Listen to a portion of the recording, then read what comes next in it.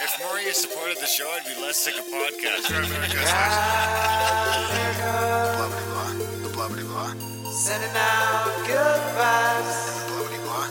Good vibes. Good vibes. The blah blah. Good vibes. Good vibes. 108 breaths of deep gratitude and prayers for guidance and protection. And put on a didgeridoo and shamanic drumming track. Shivers or vibrations and stuff like that.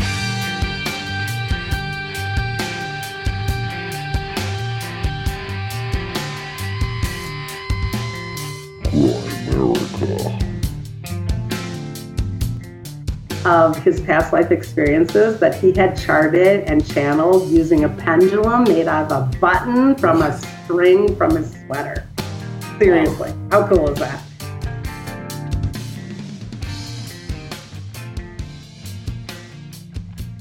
Okay, guys, welcome back to the Grimerica Show.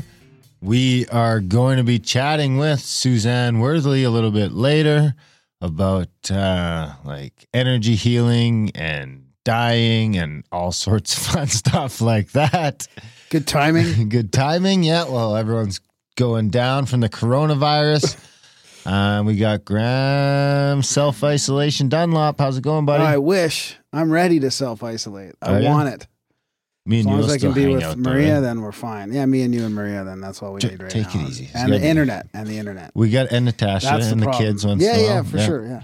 An Energy Healer's Book of Dying for caregivers and those in transition. Perfect. What timing. Well, you got to get to Chestermere. I'm hoping I'll get moved to the new place, and then if we have to self-isolate for a while, the Snake Bros and Matheson will run the CAC for us, they already said. And me and you will just hole up and make podcasts like a motherfucker. It's weird. It's a weird it's a weird month. It's a weird month. We canceled our trip down to Washington State. Yeah. And it's a good thing because I think they closed Washington State. Yeah. And we wouldn't have been able to go down there. Now travel's getting banned. Now we're in that flux of like this weekend. We don't know what's happening with our city and all that kind of stuff. Like Mercury retrograde ends just in time for daylight savings time. The bad one too, where you have to get up an hour fucking earlier all week. Full moon. Yeah. Coronavirus. Yeah. I thought there was one more thing. It was a crazy week. What else was there? There was one more thing. I'm going to check. If you can check that kind of thing, go for it. All right, you go. Anyways, this was a great chat with Suzanne. It'd be fun to meet up with her one day for a Friday contact the 13th. at the cabin. Oh yeah, there it is. Yeah. I could see her doing a little event or presentation or something like she does for CAG. I mean, most of our guests, it would be great to do that. And it's Pi Day. And Randonaut Day. Randonaut Day, don't forget. If this is just coming out tonight? It's coming out tonight. So hopefully you guys it was a tough drive to the studio. shit. The other thing is it's like feels record cold. It's snowing like crazy last 2 days, minus 20, minus 22 on the thermometer. Not even Siri, feels like. what's the coldest day in Calgary on March 14th? There's no way she's going to get that. It's currently cloudy and minus 17 degrees in Calgary. Expect partly See, cloudy she didn't skies get starting tonight. Why do you have an Temperatures will be Australian fairly accent consistent, on her? averaging It's about switched negative automatically 17 when I degrees. Anyways, this is. So we do some rambling in the intro here. We get listeners involved, do a couple segments. Mostly of the lazy variety. Or you can just fast forward through to Suzanne's show. But this is where we beg for support too sometimes. We do need some support. We need some support.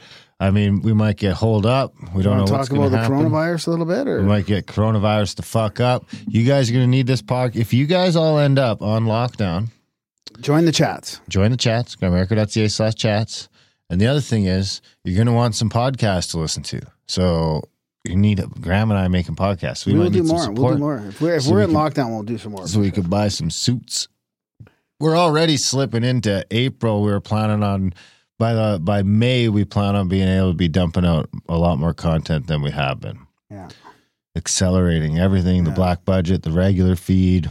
Well, the weird thing is we're in a move too. We're both moving this month, and the studio's moving, and And we're just in the middle of figuring out, is there going to be a lockdown here in Calgary? Like, is everything shutting down? Like, I worry about gas even. Like, I'm going to run on a 12-hour drive tomorrow to grab Maria. All my shit is full right now. To bring her back home before the city shuts down or whatever. I mean, it's just crazy. And then I'm thinking we should move right away if we can. Yeah, I'm going to go meet so we don't my have to landlord wait. What tonight. if it's 2 weeks and then, we're stuck in our old place and the new place? Well, I don't think so here's the thing. In Canada, I don't think they can actually lock us down.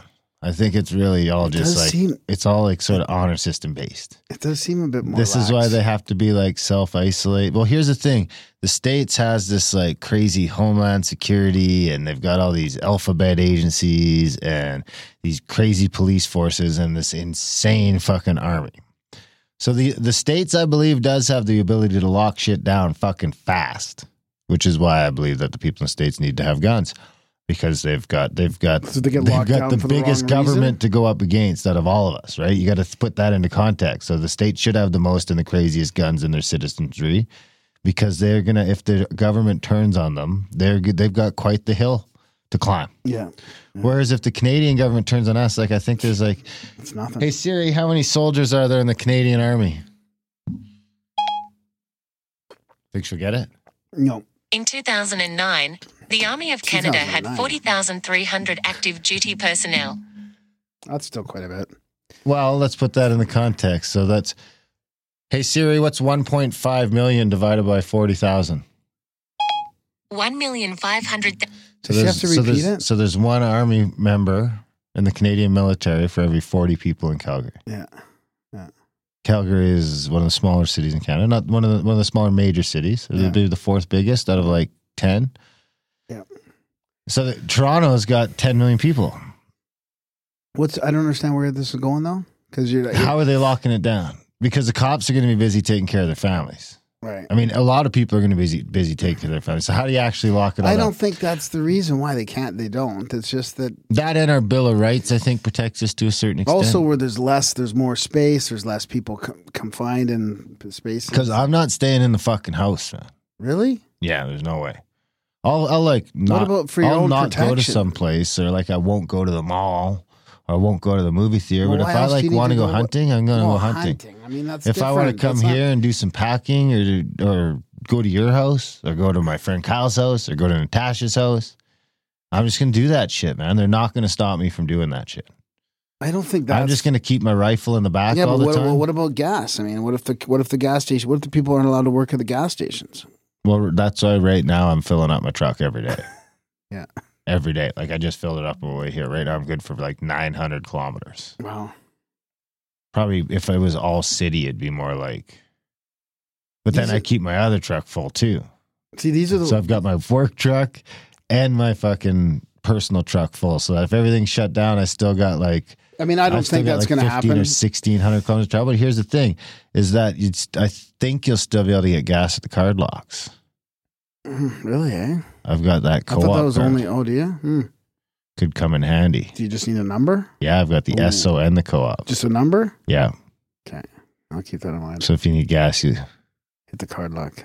yeah, we could pay. But it I mean, back I at don't the think end, that's going to be a problem. Like, I think that I would. like, So there's here's going to be the thing. essential services. I like think they might. the stores and the gas stations and all. They're going to stay up. It's just that they don't want people in They'll figure out a gatherings way of so more than everyone can 250 eat. and But I think they might shut down everything else. not gas. They won't shut down gas. No, they'll just do skeleton crew, and they'll be like only the fucking 3 people are allowed in the building paying for their gas. Do you think it's going to get to that though? I mean, I've been paying attention to the Calgary. Well, here's and the thing. Alberta I don't and know if it's going to get to that or doesn't not. seem But like here's they're the really thing. taking it That like, most to that people level. don't They know. don't even want to close the schools yet in Alberta, which in Vancouver and Toronto, the school systems are shutting down next week, and we're not doing that in Calgary yet. That's Well, I strange. think- and they say that there's not evidence that necessarily stops things. So Well, I think the only reason they're doing that is because of they're just trying to save money. you think? Because once they close the schools, there's just going to be a huge blowback on financial implications and everything else. Now that they've sort of promised to foot the bill for all that stuff. So now, if my kids stop going to school on Monday, they're either A, going to childcare all day, or B, someone staying home from their job all day. So who's going to pay for that? You know, it gets real weird real quick now, especially now that they said they're going to help everyone out. So And the other thing I think is that they're just trying to keep it seem like business as usual as much as possible. Especially, I think For as long as possible, I guess. yeah, because it's going to get crazy here. Like right now, you already can't get through to the health link on the phone. Oh yeah, I wanted to talk to you about that. Yeah, The hospitals are blowing up, and Canada's like this and pinnacle we've of the only world. got like 35 or how many? 23 cases, 35 cases 30 confirmed cases in or something Alberta. like that. But it doesn't matter because the media's done all this crazy shit, had their panic mode going on, and The everyone's media freaking. in Canada, Yeah. like So how? now, like, they're getting fucking 10,000 phone calls a day. And this is Alberta or Yeah. Calgary. Calgary.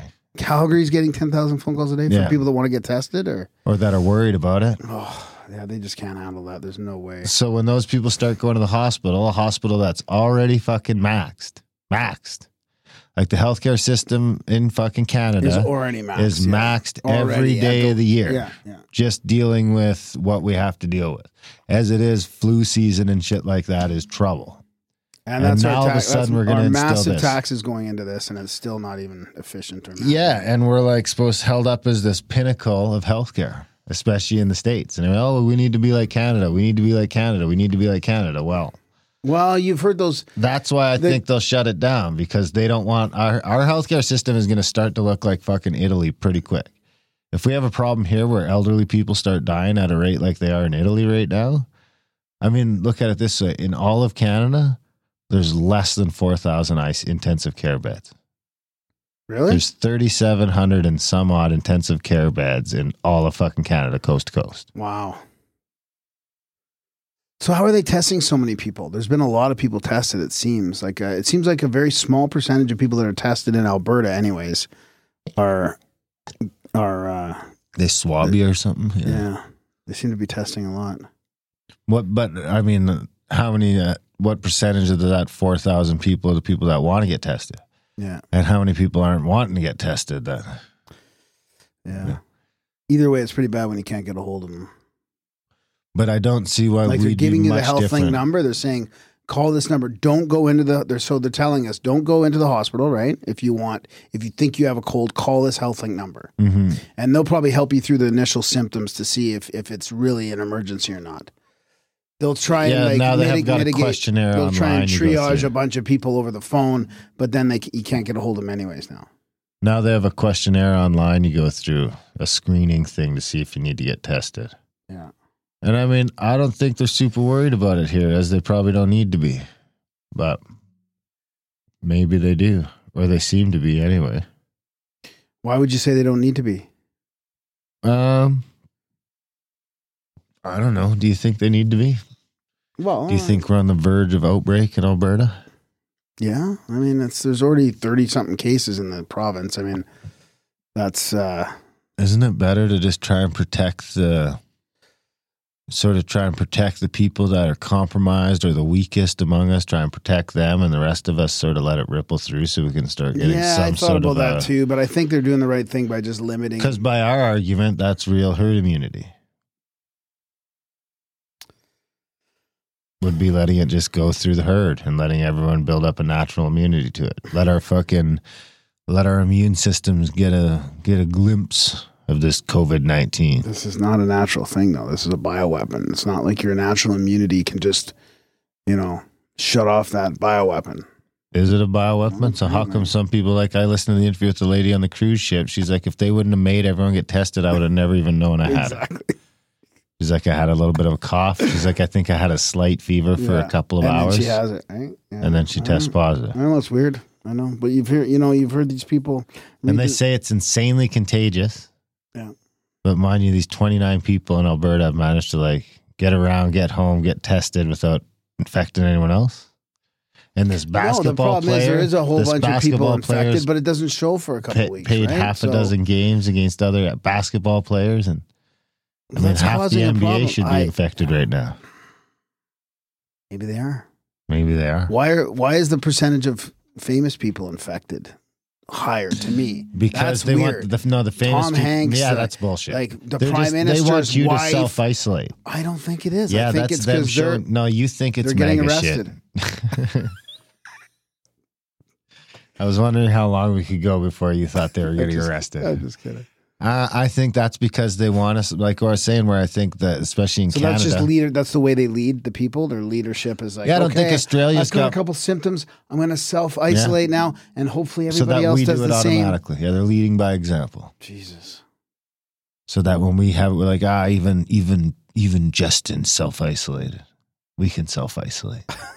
He's trying to run the country. And but his wife apparently has it. If Tom, I mean, this is the weird thing. So do you think that's true? I don't know. I don't think so. She's got it and he doesn't? And Hanks has it and all these other famous people. Come on, really? That's because they want us to all self-isolate. See, Hanks is being a good boy and self-isolating. Yeah. And the other thing is they don't want us to freak out too much. They want us to freak out just enough. See, so Hanks will be fine. Trudeau will be fine. See, everything's going to be okay. But freak out a little because you know it could be bad. But don't freak out to the point where you stop buying stuff. Well, I don't know if that's a concern right now. I think it's don't freak out. I think it's just don't start killing each other. It's like they're... Yeah, exactly. Yeah, it's like keep spending a bit of money. Keep consuming. Yeah. Don't get crazy. Yeah, people are already taking advantage of the lack of security. I mean, I've seen videos. I don't even want to talk about it because I don't want to be a part of that. Like the thing in Walmart there in Airdrie, did you see that? Yeah, the smash and grab? Yeah, I don't even want to talk about it. It's disgusting, but that's what's happening. Nobody can even do anything. Hopefully no one smash and grabs a studio. Something tells me Brad's got pretty lax security out here. Yeah. Well, another couple weeks we'll be down in the basement. You don't got your gun here? No, but it'll be protected by my gun soon enough. You got a gun? Yeah, 22. I'm like 2 weeks away from going to get a 300 and a 30-30 too. Wow. It's going to be 2 weeks too late. Yeah, I'm keeping a pretty close eye on my application status because I just want to make sure that application gets here. I'm pretty annoyed. All the D&D guys were making fun of me because I ordered a bug out bag like back in January from Alex Jones InfoWars. You got ripped off? And then I tried to track it the other day. I'm like, hey, where's my package, please? I ordered it like in January. And then I get the tracking number. It says package abandoned. I'm like, what the fuck does that mean? There's my bug out bag. It's just been abandoned somewhere. Where? Thanks. I don't know. UPS. Did they ship it to the wrong spot? No, Did they put up a notice? You can't. It just says it's been abandoned by the shipper and the receiver. Or but you're the receiver. courier. I know. I haven't fucking abandoned anything.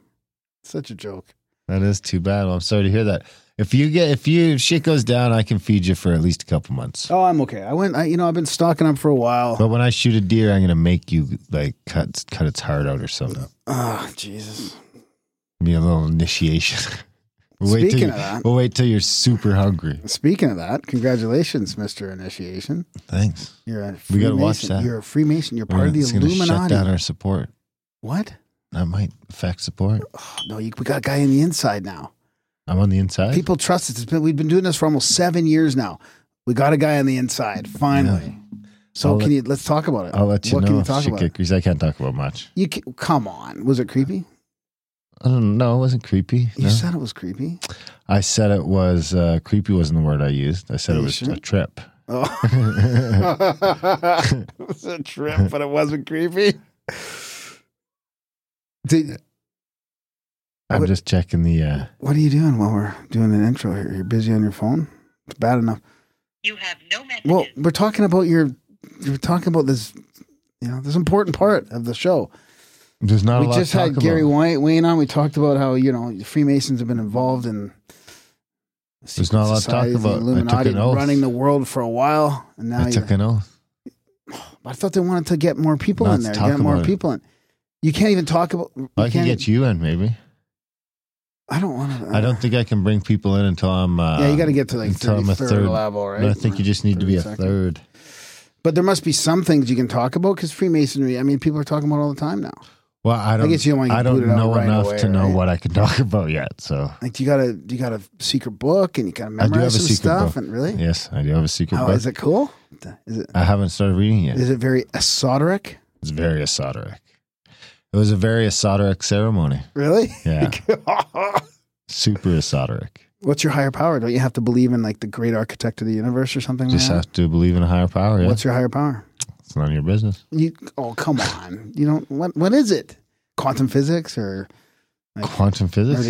Can quantum physics be your higher power? Why not? I mean, you can. I think it's about the principle. If it's like AA, it's the principle of having a higher power. It doesn't Yeah, have to that's be. all I have It's to do. just like something you can let go to, or you can. My sort of- beliefs are too fluid to really settle in. It's a foggy higher power, you don't but it's have up to- there. You don't something have to, you don't there's have to this define that a murky- little better. No, You can just have be to like, believe- I have a fluid you just have to belief in believe the a higher architect of the power. universe, and they're okay with that. Yeah. Really? I think then the other question was like, do you believe that the higher power has made their intentions known to mankind or something like that? Ooh, wow. And I think they have. Wow, that's interesting. Yeah. Through grassroots, Just through, like, instinct. magical movements. Oh, instinct. Yeah. Yeah. Hunches. Hunches. Synchronicity. Synchronicity. Yeah, there you go. I knew you were going to say that. Dun, dun, da, da. So, speaking of which, begging for money. We do need some Oh, support. we can do that now? I had to pay my dues. Actually? $200. Oh, really? Yeah.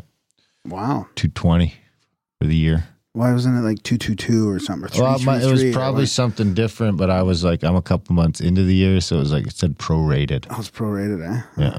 You got to do that every year then? Yeah. Where do those dues go? To the Illuminati? They go to the rent mostly. I won't get into it on the air, but I'll tell you off the air what the fucking just the property taxes are I on can that hall imagine. downtown. Oh, I can imagine. Yeah, I went for the tour there that one open house day. Oh, did Yeah, you? Yeah. Yeah, I think I'm going to bring old Kyle in eventually. Oh, yeah. Yeah. Yeah. One day. I heard somebody say the other day that the Masons, it was actually one of the most famous magicians of the world, said Copperfield? they make good men better men. Hmm? They make good men better men. I was like, That seems to be the main outline of it. Yeah. yeah, cool. That's Totally. good. I'm happy for you. Thanks, buddy. Yeah. Whenever you feel like you can share something on the show, just, I'm not going to push you I too don't wanna hard, get but, kicked out. Don't want to get kicked out of there. I did want to say that we did get a new computer. Oh, yeah. And it actually did really well. You guys might have noticed. You might notice actually still on this episode, the last episode, I think by the next episode, it'll be fine. I was in denial, but Darren was like, because we brought my old laptop in because it had an in and an out still. Well, first that We tried to use that for the Skype computer, and it just those was Behringer hissing boxes keep breaking. Yeah. So we switched it from the iMac. Graham's going to take the iMac home and use that for audiobooks. Well, hopefully. And then is that still okay? well, to yeah, do? because Like, is there enough it's a space on there or USB not? mic. Yeah, there's a ton of space. Okay. The only problem with the iMac is that we can't go into it analog. So we have to put everything into that stupid little box, and they keep breaking at the most inopportune times. as a studio computer? Yeah. Yeah, that's fine. It's funny now we switched to PC basically. Everything. Both So it's PC, all so the kind of stream computer scalable and all that's upgradable. PC. Yeah. And it does sound way better. You got rid of that hiss. I mean, I We was got in rid of the denial. hiss. I was like, "There's no way." It's I might still upgrade the sound card yet, but it seems to be fine. The hiss seems to be gone. Let us know if you notice improvement. That'll be, I think the first interview we did on that was Tim James. Chemical was it Free that Body? whole night? Yeah, Yeah. it was. Yeah, I know. So we that'll- don't know what's coming out next. There's a few. The Tim James will be the first interview we did on the new computer. Of course, that was another expense. We were lucky enough to get that computer here before all the shit from China dried up. So we've got it. We're using it. Well, it's not from China though, right? It's from. No, it back came from east, right? Ontario. Yeah. Yep. But once that supply dries up, Yeah. But we can't do this without your support. I mean, it's fantastic that we're able to just like upgrade the computer when we need to make the sound quality better, and we replace these Behringer boxes and all that just because of your support. Like, honestly, we don't have any other sponsorship or ads or anything like that. So we totally. appreciate it. Yeah, we're moving again, and we'll have the studio be down in a little apartment again, down in the basement. We're hoping that'll give us the opportunity to make some new content. Then we're going to take a bunch of these soundproofing things, put them at Graham's house, so I have a little home studio now. Maybe we can use that to convince him to start streaming his Dungeons and Dragons stuff. Or No. Yeah, we're going to try and talk Graham into some stuff once we get the home studio set up. Maybe we'll get him to try and get a rant a day out of him or something like that. Anyway, so support the show. I mean, we just had to shell out another few $100 for this computer just to keep the interviews going. Grimerica.ca/support. If you could sign up for a monthly this month. I know people got coronavirus fears. It's showing in the support page. So Grimerica.ca/support. If you can, when you can, maybe you can sign up for a monthly this week, or you can do a one-time donation to help pay off this computer we just had to buy. Have a bunch of moving expenses coming up again. we'll be able to upgrade the internet speed again. I already talked to Telus. We go to about 4 times what we got now, so that'll be good. That's good news. Again, having the ability to do extra content will be good news. And we can't do without support. Support the show. Grimerica.ca/support. Do it one time. Sign up for a monthly. We got this new computer. We do have to get it paid for, and we need your help to do it. And we love you. Grimerica.ca/support. Help us keep going through the coronavirus fears. If you're getting a little value from the show, maybe you're spending a little more time at home, you got a little more time to listen to podcasts, get through those 400 and some odd episodes in the back catalog, might as well support the show. Get access to the black budget. There's another 100 hours of shit for you to listen to there. Bingo bango. Grimerica.ca/support. Sign up today, please. What else you got? You know what? I have a note here that we want to talk about. We went to a group mediumship, and it was about just quickly, and then I got a segment project operation.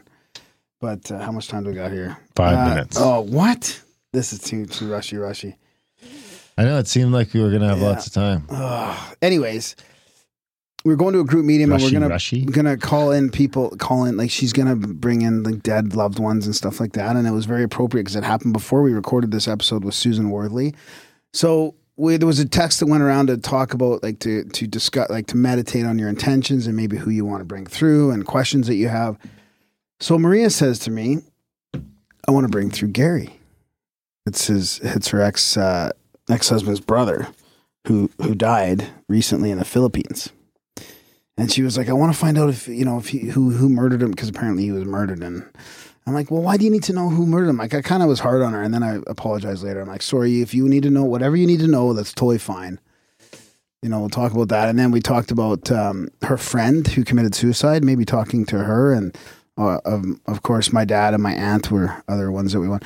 Anyways, it was interesting because we were going through the whole thing with there's a 2-hour meetup, and the medium would go through talking to all these different people, and then she looks over at us about halfway through, and she goes, "So, what about Gary?" And I mean, there was no way she could have known.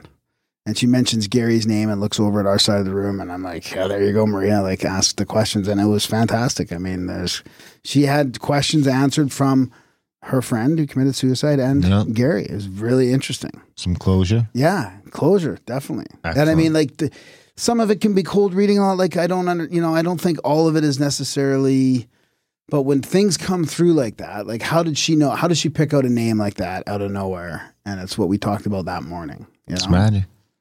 Yeah.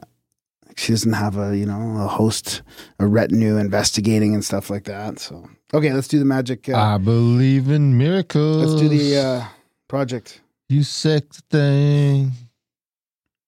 I'm just getting the project operation jingle together.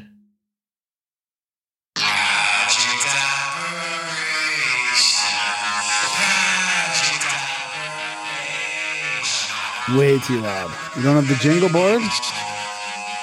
I don't have project operation on the jingle board. Okay, thanks. You know what this one is? No. Paperclip? No, it's appropriate. It's a new one. I didn't even have it on my list. Been keeping this list of projects and operations for a few years now, and it's time to talk about them. Operation Dark Winter. Ooh. It was code name for a senior-level bioterrorist attack simulation conducted from June 22nd to 23rd, 2001.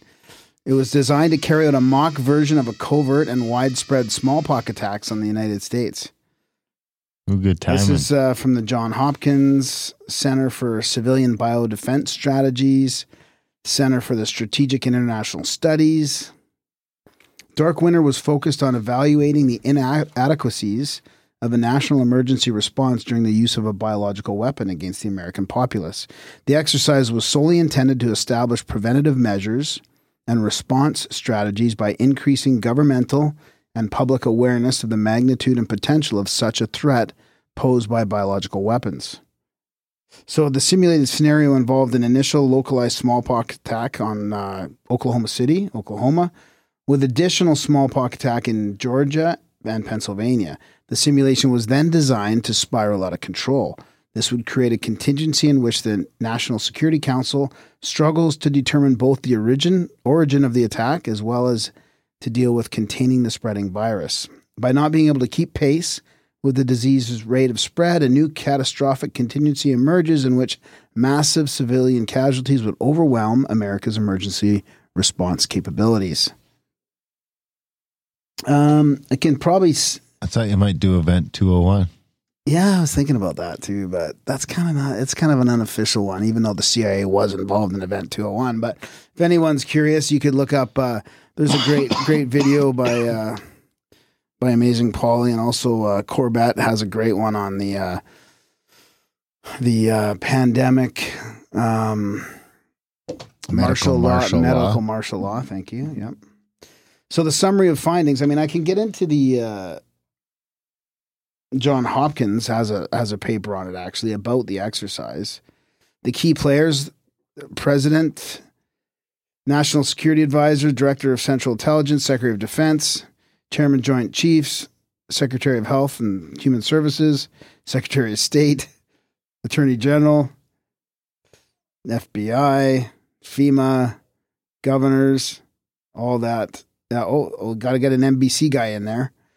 Pentagon producer, CBS, NBC, reporters, and the findings. I'll just skip to the findings part here. An attack on the United States with biological weapons could threaten vital national security interests, massive civilian casualties, breakdown in essential institutions, violation of democratic processes, civil disorder, loss of confidence in government, and reduced U.S. strategic flexibility abroad are among the ways a biological attack might compromise it. Current organizational structures and capabilities are not well suited for the management of a BW attack. Major fault lines exist between different levels of government, between government and the private sector, among different institutions and agencies. These disconnects could impede situational awareness and compromise the ability to limit loss of life, suffering, and economic damage. There's no surge capability in the U.S. healthcare and public healthcare systems, or in the pharmaceutical and vaccine industries. The institutionally limited surge capacity could result in hospitals being overwhelmed and becoming inoperable. Interesting, eh? Hey, it's funny. I was just talking about that. Dealing with the media will be a major immediate challenge for all levels of government. Information management and communications. Example, dealing with the press effectively, communication with citizens, maintaining the information flows necessary for command and control at all institutional levels will be a critical element in crisis consequent management. And then number 5, should a contagious bioweapon pathogen be used, containing the spread of disease will present significant ethical, political, cultural, operational, and legal challenges. Seems pretty basic, really. There's some examples in the past here where vaccination seized in this country in 1972 and vaccination immunity acquired at that time was undoubtedly waned. They talk about aerosol releases of smallpox virus disseminated. There you have it. In 1947, in response to a single case of smallpox. Smallpox? 6.3 million people were immunized, 500,000 in one day, including Truman. Oof. So what do you think? Are they going to come up with a vaccine for this thing? Probably. You going to do it? No. And how do you say no? I mean, I'm not going to do it. Maybe it'll be mandatory. I know. What do you do if they can just take you away? Like in the U.S., this is what Colbert's video talk about. And I mean, maybe it's in response to this thing that was in 2001. But if my options are getting taken away to the gulag, then I'll probably just take it. They added some stuff in there in the government about being able to just take you away if you don't comply.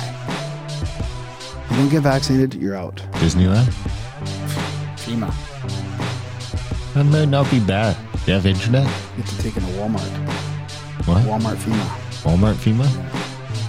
So that's the key, right? If we can keep, I mean, we can do this. We can isolate for a while till this thing calms down, as long as we have electricity, water, and internet. And everything we thought. That shit shuts up. If some of that goes down, then people would freak the fuck out. If the internet goes down, especially electricity, holy fuck. Totally. Hopefully it warms up here quick. not looking good for the next couple weeks anyway. It's minus 33. Feels like minus 33. I see you've jumping on the minus 33 bandwagon. But most of your fucking nipples, it feels like minus 33. Your nipples feel like minus 33. Jesus. Is that a lie? Did I make you embarrassed? Is that like sexual? I don't give a shit. Sexual abuse? You feel sexually exploited? I feel abused. Anyway, enjoy the chat with the one and only Suzanne Worthley.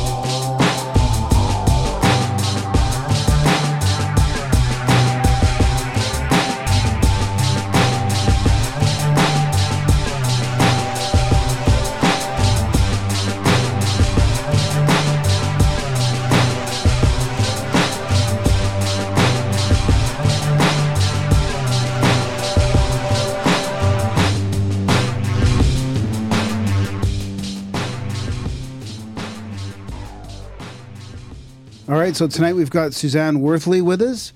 She's written an awesome book, An Energy Healer's Book of Dying for Caregivers and Those in Transition. And she's been an energy healing practitioner and intuitive who's focused on death and dying for like 20 years. So welcome to the show. Thank you. Yeah. Glad to be here. It's weird because I didn't even realize it, but it fits in well. Darren and I were at a group mediumship on the weekend, and we had some old lost loved ones come through. So visitors, so it's very interesting to have and be talking cool. to you about it. Yeah. So thanks for coming on. I mean, that's I read your book, and it was really gave me a different perspective on that. I mean, I kind of wish I would have read it before my father passed away in like 2003 from a couple of year battle with cancer. But it was really interesting. I enjoyed how people that are in the hospital or loved ones could practice some letting go and all that as well to help the transition. Like gave me a few different perspectives. So I guess, I mean, might as well just start at the beginning a little bit on how you came to write the book, and then we can dig into some of those finer questions maybe later. Sure, no problem. Basically, I didn't really even go out to write a book. It didn't start as I want to write a book. It was pretty much, I've been an energy practitioner full time for quite a while now, and at the same time I was doing hospice work. But even prior to that, I'm a mortician's daughter, so I was around death my entire life. I mean, that was normal conversation at the dinner table. So death and dying for me was always kind of like, I didn't understand that everybody else didn't know about death and dying. So to me, that was always kind of puzzling as a child. So when I got into my energy work, which then turned into a lot of different kinds of energy work, including hospice, it just sort of naturally evolved. And the way that the book actually started was I was sitting at bedside with many, many of my actual dying patients and or what we would call clients maybe, and asking them questions telepathically to just get more information. And basically what I was doing was just jotting notes down. And then at the very same time, I was a hospice volunteer for end of life. And so I would bring some of my experiences back to the table for hospice meetings, which then naturally evolved into, I'm just going to sort of put that together in a PowerPoint, which then evolved organically into a whole training presentation. And then it evolved into a book. And so it was just a natural evolution of sharing information. And then the case studies obviously are pretty awesome part to the book because I am privy to so much personal hands-on information from being able to do this work. So I feel really honored to have sat with so many people that are in their dying process. And that I think is a really cool part to the book because it's like literally hands-on. Yeah, you know? Yeah. I'd like to get into a couple of those cases because it really, for the skeptical minded or whatever, it really shows that there's more to what's going on here. I mean, we can get into the details later, but you know, things you just can't ignore, you know. I love the skeptical mind because trust me, as an energy practitioner and a presenter and a speaker for all these years and years, and especially one that does paranormal events, etc., I have come up against multiple skeptical minds. And so for me, that's an invitation to learning. I think that everyone has every right to have their own truth. And I have never been one in anything, any medium that I present to say, hey, I'm right, because everyone has their own lens and their own perspective. And everybody, especially when it comes to death, gets to have their own point of view, their own belief system, their own God package, etc. So I'm never here to change that. I'm just here to simply possibly shine a new light on something and expand maybe a potential. So. Yeah, well, there's certain coincidences and things that happen in your process that you can't ignore either. I mean, that just that, right? You know, you have your story corroborated with different people in the hospital room or nurses, and it's I'm looking forward to hearing more about that. So, what about energy work, and how did you get into, like, what kind of energy work are we talking about? Because you obviously expanded into different areas, but I'm interested in that a little bit before we get into the book. When I was tiny, I was very, very well aware of the energies in my room. I had literal heads on my ceiling that talked to me when I was a small child. I thought everybody saw the heads, by the way, and they would communicate telepathically with me often. And I was very, very sick at age 5 and 6 with a blood disease, and these so-called heads would inform me that I was fine and that everything was going to be okay. And they never knew what was wrong with me. And this went on for almost a year and a half. And then it just disappeared. I love that. And after the heads disappeared after the disease disappeared. And then it kind of lay dormant for quite a few years. I could always own the fact that I was intuitive most of my life, but the psychicness and the crazy intuitiveness came back, really in my late 30s, early 40s. And it came back like instantaneous, like it downloaded to the extent that I thought I was losing my mind. So I was a very happy corporate mother of 4, corporate marketing executive for many years, walked out of my back door to go into my driveway and saw my husband coming across the yard, true story, and all of a sudden could see totally inside of his body and aura and his field and all of his energy blocks. And it was like, okay, what is that about? And then boom, it all came back like massive. So it was a little crazy. So what do you think caused that or triggered it? I think it was time. And again, I'm not here to tell people how to believe, but I think it was time from a higher perspective to do my real work, what I came here to do. The ascension process, if you study that at all, is very, very critical right now. And we're at critical points in that tipping point. And I think it was just time to get to work. And I mean, not that I'm discounting by any means being a mother of 4 and being a corporate executive, but it was time to just remember what I know. And it came fast and it came hard. And I literally thought I was nuts, but it evolved. And it took me about 3-4 years of balancing it with my corporateness. And then I finally jumped ship and I left corporate in 2007. Wow. Yeah. Then shit hit the fan, by the way, because when I quit my job, my husband got let go of his job. Oh, wow. Oh, my God. We were two corporate executives that were standing in a food stamp line in about 3 months going, I don't even know what just happened. But we rode the tide. Yeah, it was crazy. So what kind of energy work did you start? Did you start learning it or practicing it, or was it your own thing, or was there other programs that you tried? At the very beginning, there wasn't me that I was aware of out there. So I was very concerned about people thinking that I was going to be weird. So I went off and I tried to take classes.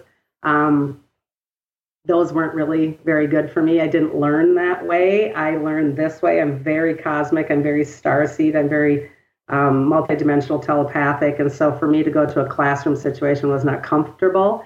And I finally, after a couple of years, just succumbed to the fact that if I would download through meditations, it was just much easier for me.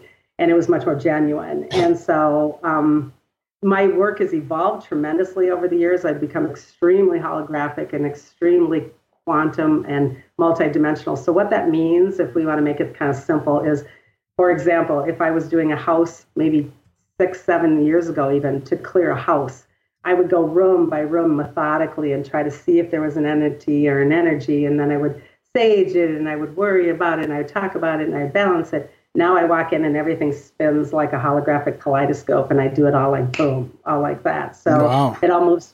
It moves through the walls, it moves through the floors, it goes into the earth, it goes into the cosmos. So everything is a spin factor in geometry now. So I work very differently than I did even 6 years ago. Is I that love that thing. is that still evolving? Yeah, very much.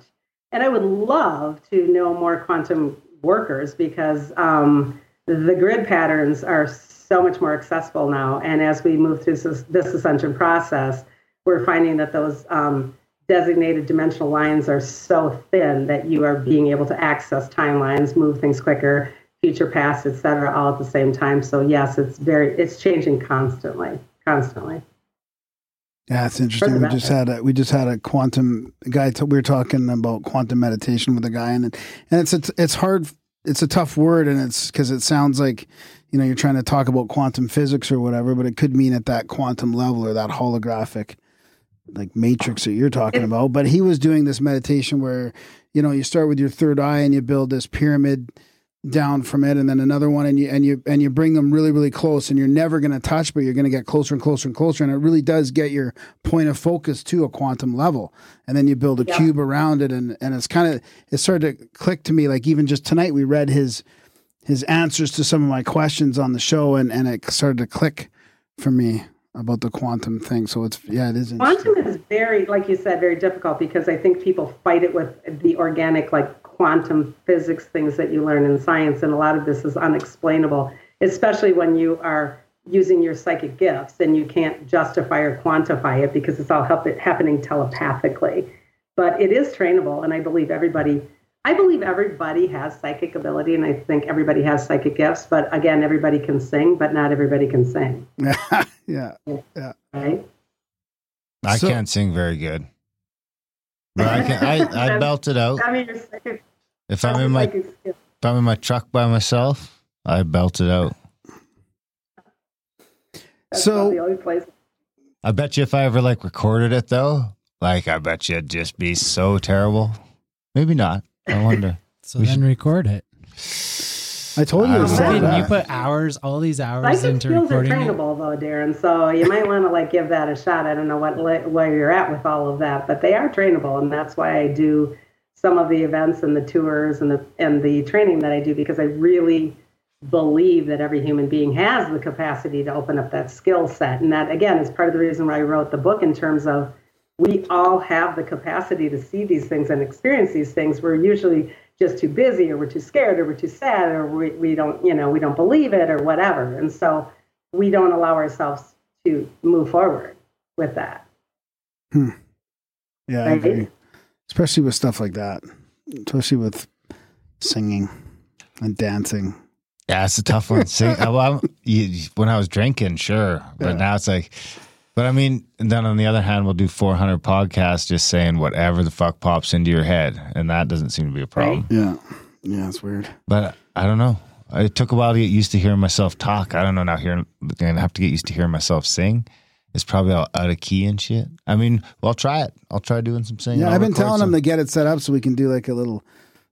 The thing is, these days, it's a couple of clicks and it's going to be on the internet. And then no, we don't have to do that. Why don't you maybe do a little singing on the intro for the show, and a little break singing, and then it just evolves into that YouTube phenomenon. No way. Oh, I can't handle that. No way, okay? That's for us only. Yeah. Singing is for us only.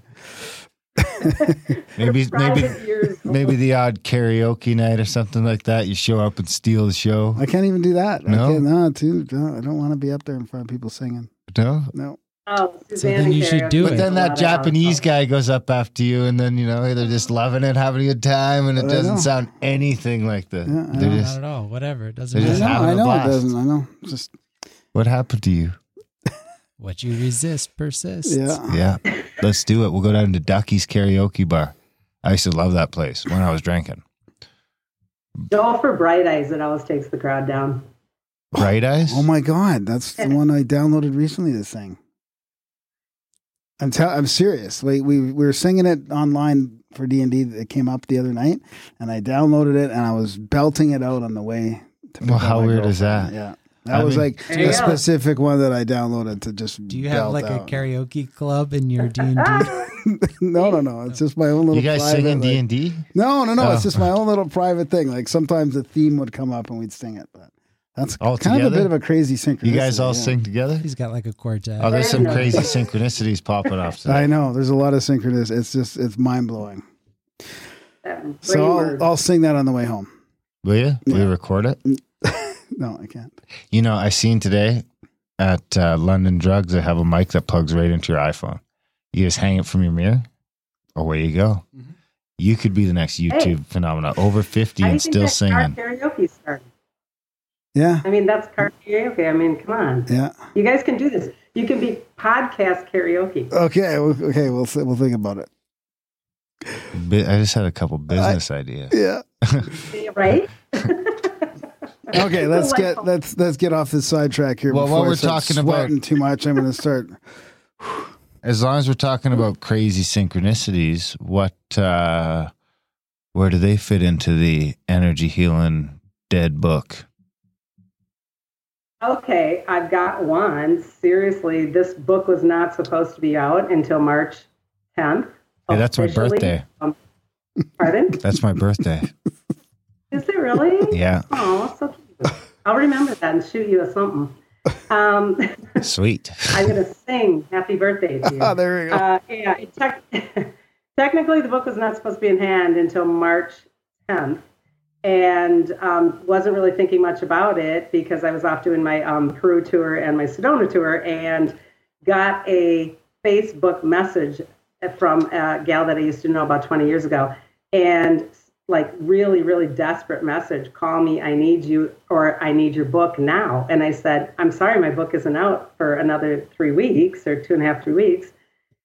And she said, I know, but I need your book now, or I need you now. And I was thinking, what the heck? That's kind of a cryptic message. And I hadn't seen this girl for like 20 years. And so then she was on my telephone and leaving me a messenger message audio saying, I need you now because my sister's dying. And I said, oh my goodness, I haven't seen you in 20 years. And I knew her sister way back in the 80s and in the bar days. And I said, is it Laura? And she said, yeah, she's in hospice and she's dying. And I need to understand this because 1 year ago today, my brother, Richie was in hospice dying 1 year ago from the death of this sister dying in hospice. And she said, I can't do this. I'm losing my crap and I can't. And I need you or I need your book. So what I said is I will come and do hospice with you in person, but I'm sorry, I can't get my book to you until the 10th. No kidding. She literally screenshotted me. 6 hours later, she had my book in her hand. And I have no idea how, and I have no idea why. And I called the publisher the next day, and I'm like, what the heck? She's got my book in her hand. She's like, yeah, I don't have any idea how that could possibly even happen. And sure shit, I went to this thing, and I did hospice, and she is holding my book, and I literally sat with her for 3 hours and walked her through my book as her sister was sitting here dying. And then 2 days later, the parents came in town. And now remember, this is their child dying when a year ago their other child died. And by the way, a third sibling child had died 9 years before that. So 3 out of their 4 children are dead or dying right now. And I'm sitting in the hospital room with my book, synchronistically landing in their lap, teaching them the process of this. And amazingly, this gal was dying. I asked permission if I could ever share this, and I got it, so this isn't infringing on anybody's personal stuff, but she was dying of alcoholism. And if you know anything about alcoholism, you're having the distended liver and the kidney shut down and the failure. It is a horrific death, extremely painful. And we were lucky enough to be doing this work together, and she was so peaceful and so calm. And I'm not taking credit. I'm just saying I know how to do this work in terms of doing a smooth transition to help us to shut them down. And she literally was so peaceful, sleeping while we worked, and she died like 5 hours later. Wow. Her whole entire hospice trip was all of like 5 days. Wow. So that's pretty awesome. So synchronicity of landing in her lap. How's that happen? The publisher's like, I don't even know how that happens. So, right? That's awesome. And that's a powerful story. And maybe can you tell more about that could kind of lead into your process of your book and how you help people through it. I mean, because it's an amazing process. I didn't realize the whole chakra system was at play and the different levels of letting go and how the people in the room can play a part in that, like letting go of your ego, getting it out of the way and giving permission for them to let go. Like I never even thought that would be important. So big. We have a copy of the book somewhere. Yeah, we do. Yeah, we got them out faster. The publisher called me the other day and she said they're out everywhere and they're not even supposed to be released. So I don't know if there's bigger stuff going on out there. What happens is when we are literally in utero, the human body is activating their chakra system. And this isn't something we definitely learn in mainstream anything. But basically speaking, we have a sperm and an egg, obviously, to support the vehicle. The soul, if you want to talk about it that way, drops into the situation in that activation of connection from higher self. And this isn't religion, it's higher self. That soul connection starts to activate in utero. And it activates, starting with that crown chakra, and it goes from 3rd month, 4, 5, 6, 7, 8, 9. And this is why we want to go full-term pregnancy if possible, because that root chakra, which connects us to the earth, activates in that 9th month. And when we die, it deactivates the other way. So if we were talking of methodical death, the activation deactivates in the reverse, meaning my root shuts down first, then my sacral, my solar plexus up to the crown. So it's very methodical in terms of if we were to look at it that way. I wrote the book methodically so people can understand. If, for example, we were ripped out of a situation where I was dead immediately and I didn't have that methodical death, something tragic, something horrible, which obviously does happen. This process will still happen to some extent or another in terms of benevolent help, angelic help, whatever you want to call those words. It will still happen somewhere, somehow. So the transition will still happen. But I wrote it in terms of a methodical way so people could understand, if that makes some sense for you. Yeah. So maybe get into a little bit deeper of what people in the room can do, or people. Yeah. No, I don't mean in the room, because I'm picturing just your typical, somebody's sick and they're dying and they're in the hospice or whatever. So if there's loved ones coming and going and all that, is there stuff that they can do that will help? Well, there's a really couple great things, and thanks for bringing that up, Graham, because it's really important, because there's so much guilt associated with death. Oh my God, I didn't get there. I can't get there. I can't get on the airplane. I didn't get there in time. I left the room to go to the bathroom. There's a lot of guilt happening around the death process. And I will never forget a family that I did that is actually Latvian. And the Latvian family had the dad dying in the actual home. And all of the Latvian family was there. And they have a wonderful culture that supports the death in terms of everybody comes and kind of like, it's not a party, but it's a sort of a gathering. And so I went out to this family and said the exact thing that you just mentioned, that we need to have a conversation of allowing the dad to die. We need to understand that this permission of death is extremely important, because we humans will make somebody's death about ourselves, because that's what we do. And we don't want mom to die. We don't want son to die. We don't want anybody to die, because we don't want them to go. And that's about us. And what we need to understand in these situations is one of the best things that we can do is to give them permission. Now, that said, a lot of people can't articulate that because they don't have the words or the ability. We can always give permission in our heart. We can do it quietly. We can understand it in heart. So don't walk in and be like, it's okay for you to die, bro. Exactly. That's so important. And it's so beautiful. And it is such a gift, because you know what? People get to die. And people hate me when I say that, because they're like, yeah, but you know what? People get to die. Because why? Because we got stuff to do. We got stuff to do. And maybe these meat bodies that we're walking around with are not needed anymore. And these meat bodies have done their job. And there's things that our soul gets to do in other places and spaces. And we get to die. So that's a really tough one for people. I get a lot of flack for that one. Does it ever come off as like somebody wants you to die? You mean in the room? Like, I want mom to die because? Yeah, because you're like, it's okay to die, mom. And she's like, what the fuck? Well, I think that it would to some extent, possibly in situations, because the actual third chakra and the second chakra would be involved here. The second chakra in our belly is our relationships chakra. The third chakra in our core is our ego chakra. So these two get really messy on people. The first three chakras are the messy ones in the human body. And these are always very confusing because it's like, this is our ego mixed in with our power. This is our stuff. This is why do you want me to go? This is our relationship and how it worked or didn't work. And so there's a lot of miscommunication going on in there. So yeah, and you know what? There's some really difficult family scenarios out there. And I've sat through some of them in a hospital room, let me tell you. So it's really difficult to all find common ground on belief systems. Belief systems are really tough. And those, by the way, start in the first chakra, in your root chakra, because our belief systems are taught to us from the very beginning when we are growing up.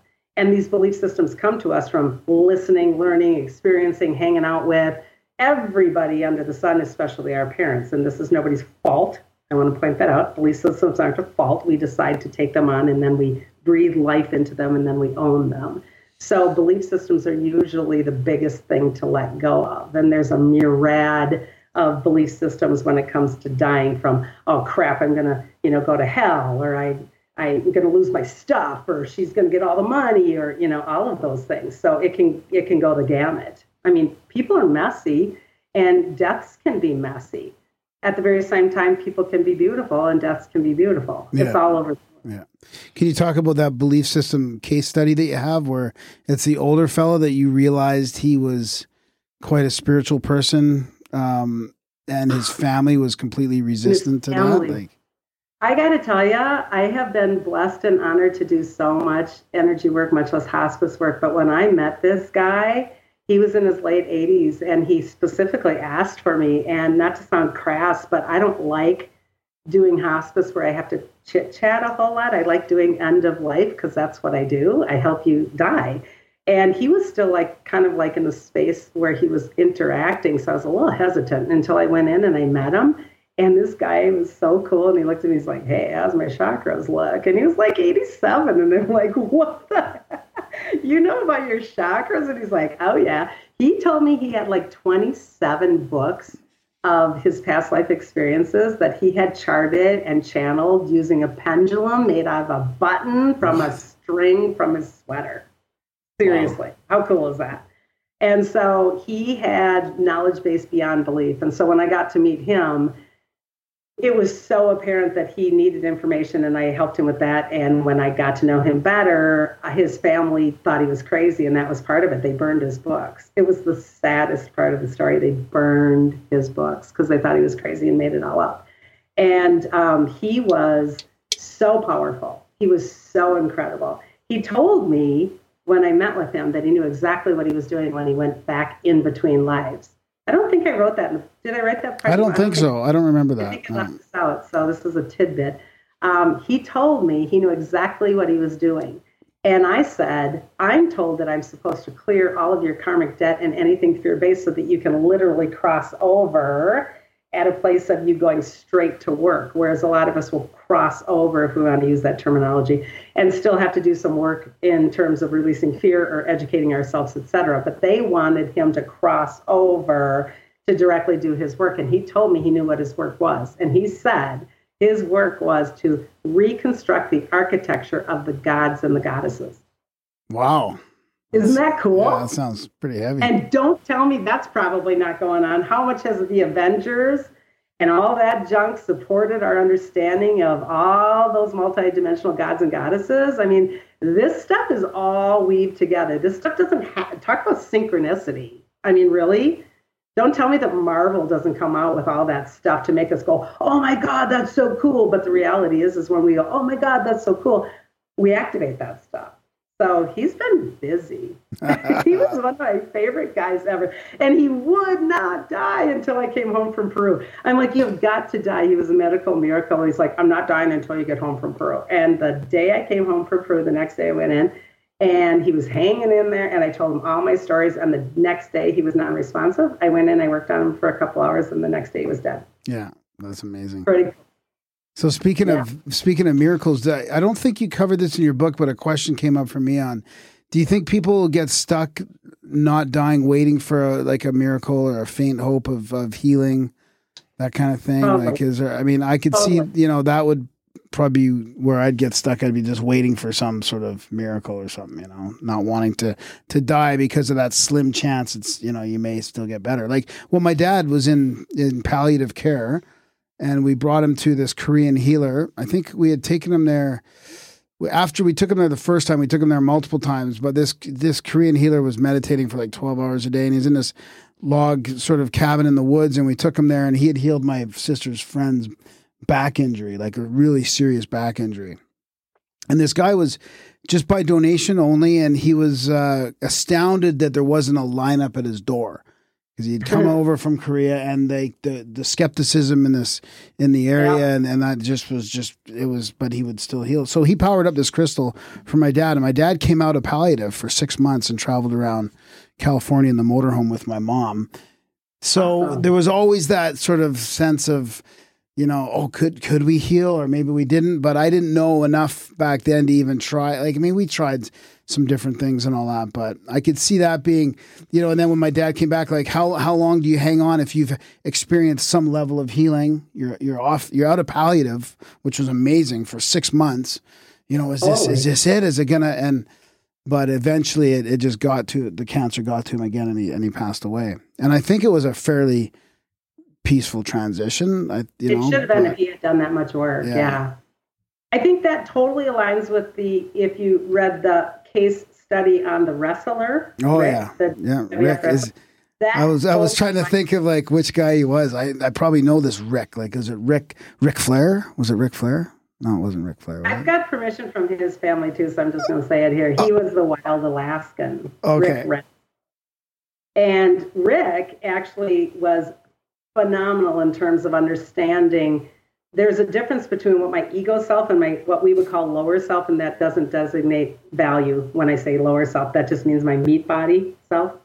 So my meat body self, my lower self, needs to be in alignment with what we would call my higher self or my soul self. And when that alignment happens, then we know I'm going to die because I'm supposed to die and I get to die. But this egoic meat body always thinks that I need to stay here. So Rick is probably the perfect case study in that book to understand our egos can understand through the death process that it is time to go, and that actually the miracle healing is me dying.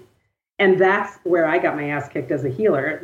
I'm very blunt in that particular case story because I was very new. I was a novice. I didn't get it. And I kept getting the information. Oh, miracle healing, problem resolved. And then he died. And I was pissed. I was so pissed. And that's when my husband, it's in the book, the husband said, what makes you think that your version of healing is the same as his higher self? And that was like, universe slap. So I think that we will always have this discrepancy between higher self and lower self. Me, as an educational practitioner, my job in terms of everyday, not just hospice, everyday healing practices is to help others understand that alignment should be happening when we are alive and healthy, not waiting until we're dying and on the way out. That alignment of understanding and surrender and release to higher self should happen when we are here, in terms of understanding that message and really surrendering. That was a really crappy word for me a long time ago. Now I finally get it, because who I'm surrendering to is my higher self. And so it's understanding that when we're alive and healthy as much as when we are sick and dying. So does that kind of answer your question? Because I think that was a big... Yeah, it does. And I didn't even think of that example when I thought of the question. So it makes sense. Yeah, Rick's story, man, I am telling you, that one completely changed my world. It rocked my ego. It slapped me into humbleness all the way across and back. I mean, that was very hard for me, but it was good. Yeah. The other thing that surprised me in the book was people having which I never thought would be an issue on your deathbed, is having a fear of letting go of the material things, like your home or stuff like that. Yeah, that's huge. And by the way, this is what gets into I listen to so much paranormal stuff too, because I do that too. And it makes me laugh so hard when people are being interviewed for paranormal, because they talk about ghosts. And if they don't understand the chakra system, they don't understand ghosts, and they don't understand what's going on. So very briefly, not to get a tangent, but that egoic attachment in those first 3 chakras, if you are egoically attached to stuff, spaces, people, etc., ego, this is when that is the difference between what we would call a ghost and a spirit, because it is an auric and chakra related energy field difference. And so, yes, even this meat body, when it dies, if I still am egoically attached to my company, my place, my person, whatever, or I have anger or I'm pissed or whatever, that will, even though the meat body dies, hold in an auric field and or a chakra field to some extent of a frequency and vibration, which will make me be what we would call a ghost, meaning that I am still based here in the third dimensional frequency. So do you understand that? Yep, Do you see the difference? Whereas if I am a what we would call spirit, meaning I fully, what we would say, crossed, or I went to heaven, all of those words that people use, that simply means that aurically you have dissolved and transmuted fully back to energy. So that's the difference. It's very distinctly different. Okay, that makes sense. I've never thought about it that way. But if that's possible, then you could probably find a way to enslave energies at some point too. And then there would be a lot of ghosts out there that are enslaved souls. Like, does it happen? Is there a way to, because like when I grew up on the East Coast and there's a lot of battlefields there, and I used to love just walking through cemeteries and all the things there. And it's not like anywhere else I've ever been where those battles had happened. He's too far away. Can you relay anything? Oh, really? I'm sorry. Okay, never mind. No. Say that again. You were talking about enslaving the souls? Well, it seems like if that was the case, you'd be able to kind of capture a soul at that time as it was leaving or something. I mean, there's a lot of crazy stuff out there, right? So. Oh, I got him. Thank you. Okay, now I can hear you. Can you do that again, Michael? I couldn't get any of that. You were like, you weren't on the mix minus. Oh, sorry. Yeah. Oh, I'm sorry. Okay. No, say it again. Though, yeah. I've kind of forgotten exactly. Well, I've said it 4 times. Enslaved souls. Oh my God, that's adorable. But who's enslaving the souls? Like, so Michael's talking about. Well, it seems like there's there must be a way to harvest type things. I mean, we hear about these like dark forces that. I mean, you're a vampire in D&D. Well, that doesn't mean that doesn't have anything to do with like. It's sucking soul energy, isn't it? That's my question. Sorry. Okay. All right, that's going to be a tangent. Yes, there is dark energies. Yes, there's dark entities. Yes, in my opinion, with what I work with out there, they do suck soul energy. They can harvest. They can trap. They can do the theys. And they work in hospitals.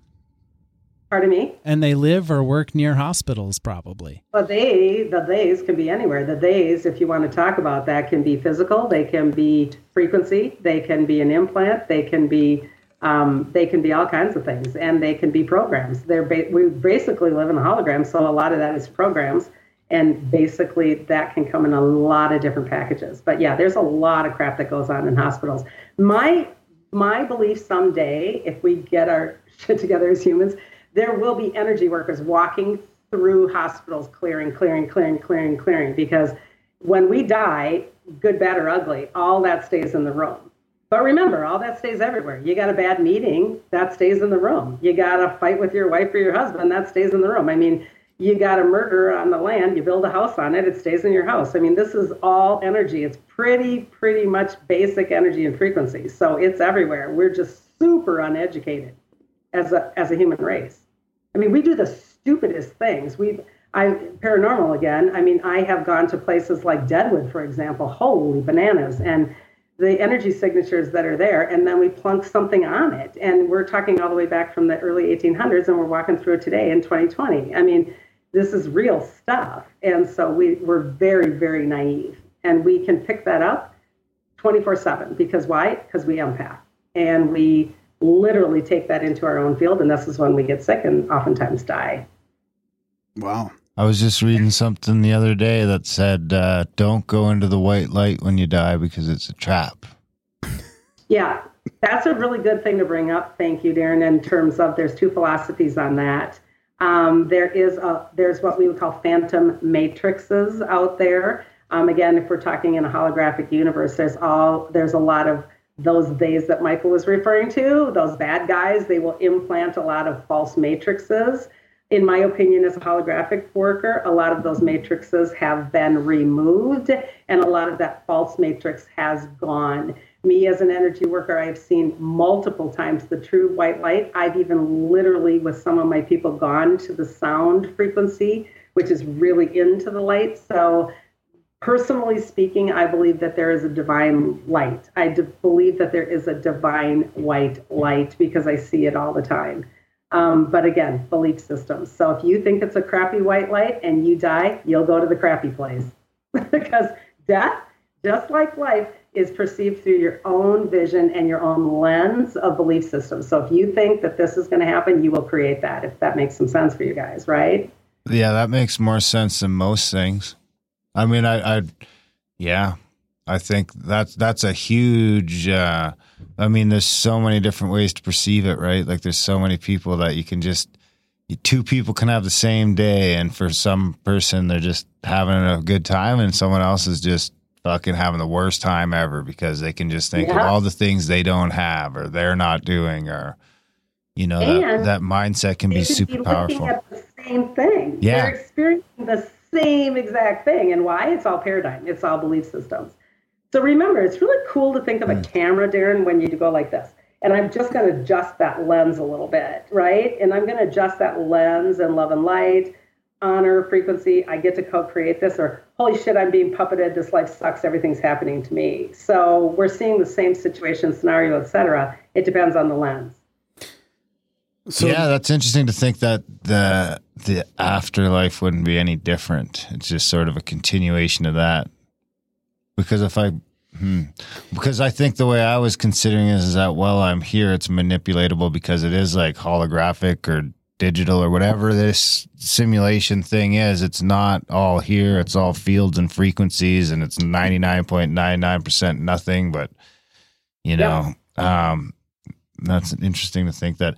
But I always figured that's because we're in some sort of games, or, you know, material thing is creating that, not the astral. But remember, no, not that we've signed into this, and that when you die, you go back to whatever, you know. Yeah, you talk about that soul contracts quite a bit in your book. I'm sorry, go ahead. No, you go ahead. That game doesn't necessarily stop. And I do talk about in between lives a little bit throughout this, because I think people think when mom is dead, she's just gone. And she's not. A psychic or a medium or somebody like me can talk to a dead person because it's a holographic file system that we can access. It's still continued. We don't, just because our meat is gone, because the meat body is gone, doesn't mean the consciousness is gone. So the consciousness experience is still there. And oftentimes it will be maintained in a frequency or a container of similar to how I was here. Therefore, a medium can say, hey, this is that personality. I can get it this way, etc. Many, many, many of my clients, however, that are dead, I have worked with their families for years, and that dead client will progress. That dead client will also progress in their spirituality. They will also continue to ascend. They will also continue to heal and better their so-called soul in between lives. We don't just sit on rainbows and play around with unicorns. I mean, this is like serious shit on the other side of the veil, where we do work on behalf of not only our soul, but the overall creational experience itself. So we don't have this right because no one teaches us. We think we go to some fluffy place or some really shitty place that's full of little devils. And that isn't the way that works. We go to a consciousness place where we have an awareness and an understanding on a bigger scope again, and then we've got way bigger work to do. Is that? Yeah. I guess is that partly how people get out of limbo from suicide and move on that way? Suicide I write about in the book also, because I've done many, many, many, many suicides in my work over the years, and many different situations with suicide. In my opinion, there are some suicides that are absolutely know exactly that they're stepping out of this meat body because it's time and I am good with this and I own it, and therefore they cross like this. Yeah. Other suicides, I'm going to jack my so-called soul contract because I can't do it, and I was supposed to learn here. If you can watch my hands, I was supposed to learn to here, but I check out here. You're still going to have to do this work. You don't get out of that work, okay? So you're either doing it here or you're doing it there. And a lot of times people will say, oh, I have this one gentleman that I worked with once, and he said, my whole family's gone. They're all dead. I just want to be dead. I'm going to kill myself because I want to be with them all. And I said, sweetie, it doesn't work that way. You won't be with them all because your frequency will be way down here. Yes, they may greet you when you cross or come to the light or whatever, but you got a lot of rehab homework to do. So you won't be, hanging out like you think that you will, because those frequencies, again, this is all about frequency. Those frequencies are at two different levels. It doesn't mean they can't come and find him and assist and help, but they're not going to be the same. But then don't you end up back here anyway? Karmic return, oftentimes, it depends again, Darren, in terms of, okay, am I going to do my karmic return work by reincarnating into a body and pulling out that contract again with my soul pod or those people, or am I going to do that work in between lives differently? And a really cool thing that I, as a practitioner, have been doing a lot of is actually clearing soul contracts and karma while we are here on earth on behalf of self and others. Yeah. So what that means, for example, is if I have the family I talked to that got the book, let's go back to that for a second. If she had 3 out of her 4 children dying of alcoholism, okay, and her family's lineage has alcoholism, the one that's left on the earth plane still, I said to her, you, on behalf of others and self, can do the work for a soul clearing and karma clearing in terms of doing your best to offer that I'm clearing alcoholism in my lineage. What that does is it offers my lineage of back, meaning my parents, my grandparents, my great-grandparents, and my children, my grandchildren, my great-grandchildren. It only offers the clearing. I can't make anybody take it. It doesn't mean it happens. You offer the clearing when you get into in between lives. So this is huge work. Is there any correlation between the astrological signs and where you're at in your progression? I don't necessarily know if there's a correlation, like meaning I'm a Sag and I was born in such year, and so that means I should be ascended. Yeah, just like if there's different levels of that or something. I've heard different. We've had someone else on the show that was saying that your astrological sign can point to where you are on the ladder of reincarnations. Really? Yeah, I can't remember who. Be seriously honest and say, with all the multitudes of things I do in energy, astrology is not my jam. I don't care. I don't think we've ever talked about that on the show, but yeah, I remember because I'm a Pisces and I was they're like, oh, you're almost done. Yeah, or you have to work backwards, so you're just at the beginning.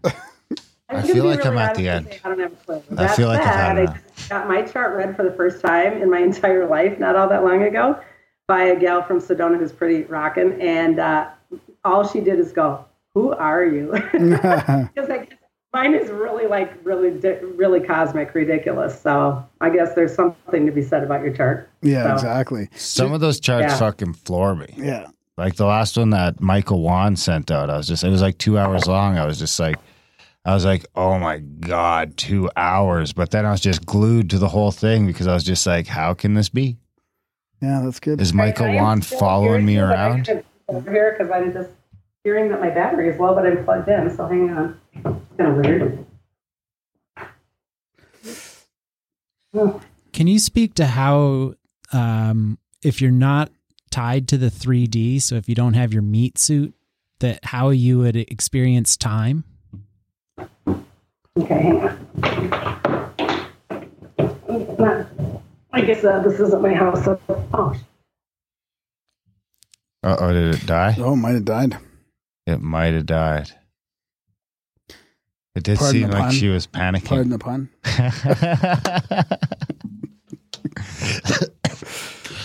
I think we should help that. Was it that died or laptop? We should help that battery in transition. I think, I swear there's an issue with this laptop. Why do you say that, though? Well, when we unplugged the TV, the ticking slowly stopped. The ticking slowly Remember that other laptop when you plugged too many things in, it started ticking? The audio started ticking because it was trying to do too many things at once. Really? Mm-hmm. Well, there's not much plugged into it. I wonder if I'm better off just getting the jack fixed on the original one. No. I don't know if that's... Let's confirm your hypothesis before we start. After the move? Yeah. Okay.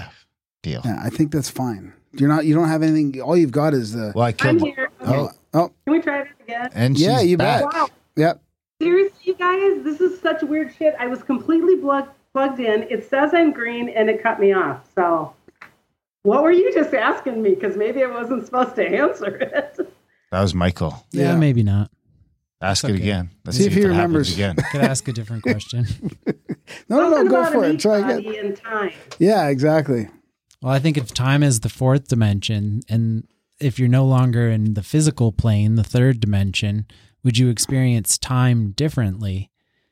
I mean, I guess think that you experience time differently in so many different realms because, like, I'm a timeline worker too, and I think that even when you are a meat body walking around in 3D, you're walking around having a different timescape anyway. Like, a lot of times I'll just squash time or collapse time. So I think anybody and everybody is dealing with time differently depending on what level you're at. yeah, that's probably true. Yeah, that's a good point. Yeah. And the other thing Like about if I'm trying to make it to an appointment and I'm pissed because I'm in rush hour traffic, I just collapse time and then I get there early somehow. It's very expand strange. it. Yeah, totally. I do that all the time too. It's wild. I think that's how space travel works. Maybe can you guys teach Darren how to do that? Because he's late all the time. And if you could just learn how to collapse time like these two, everybody would be fine. Michael's always late too. No, I'm not. Oh yeah.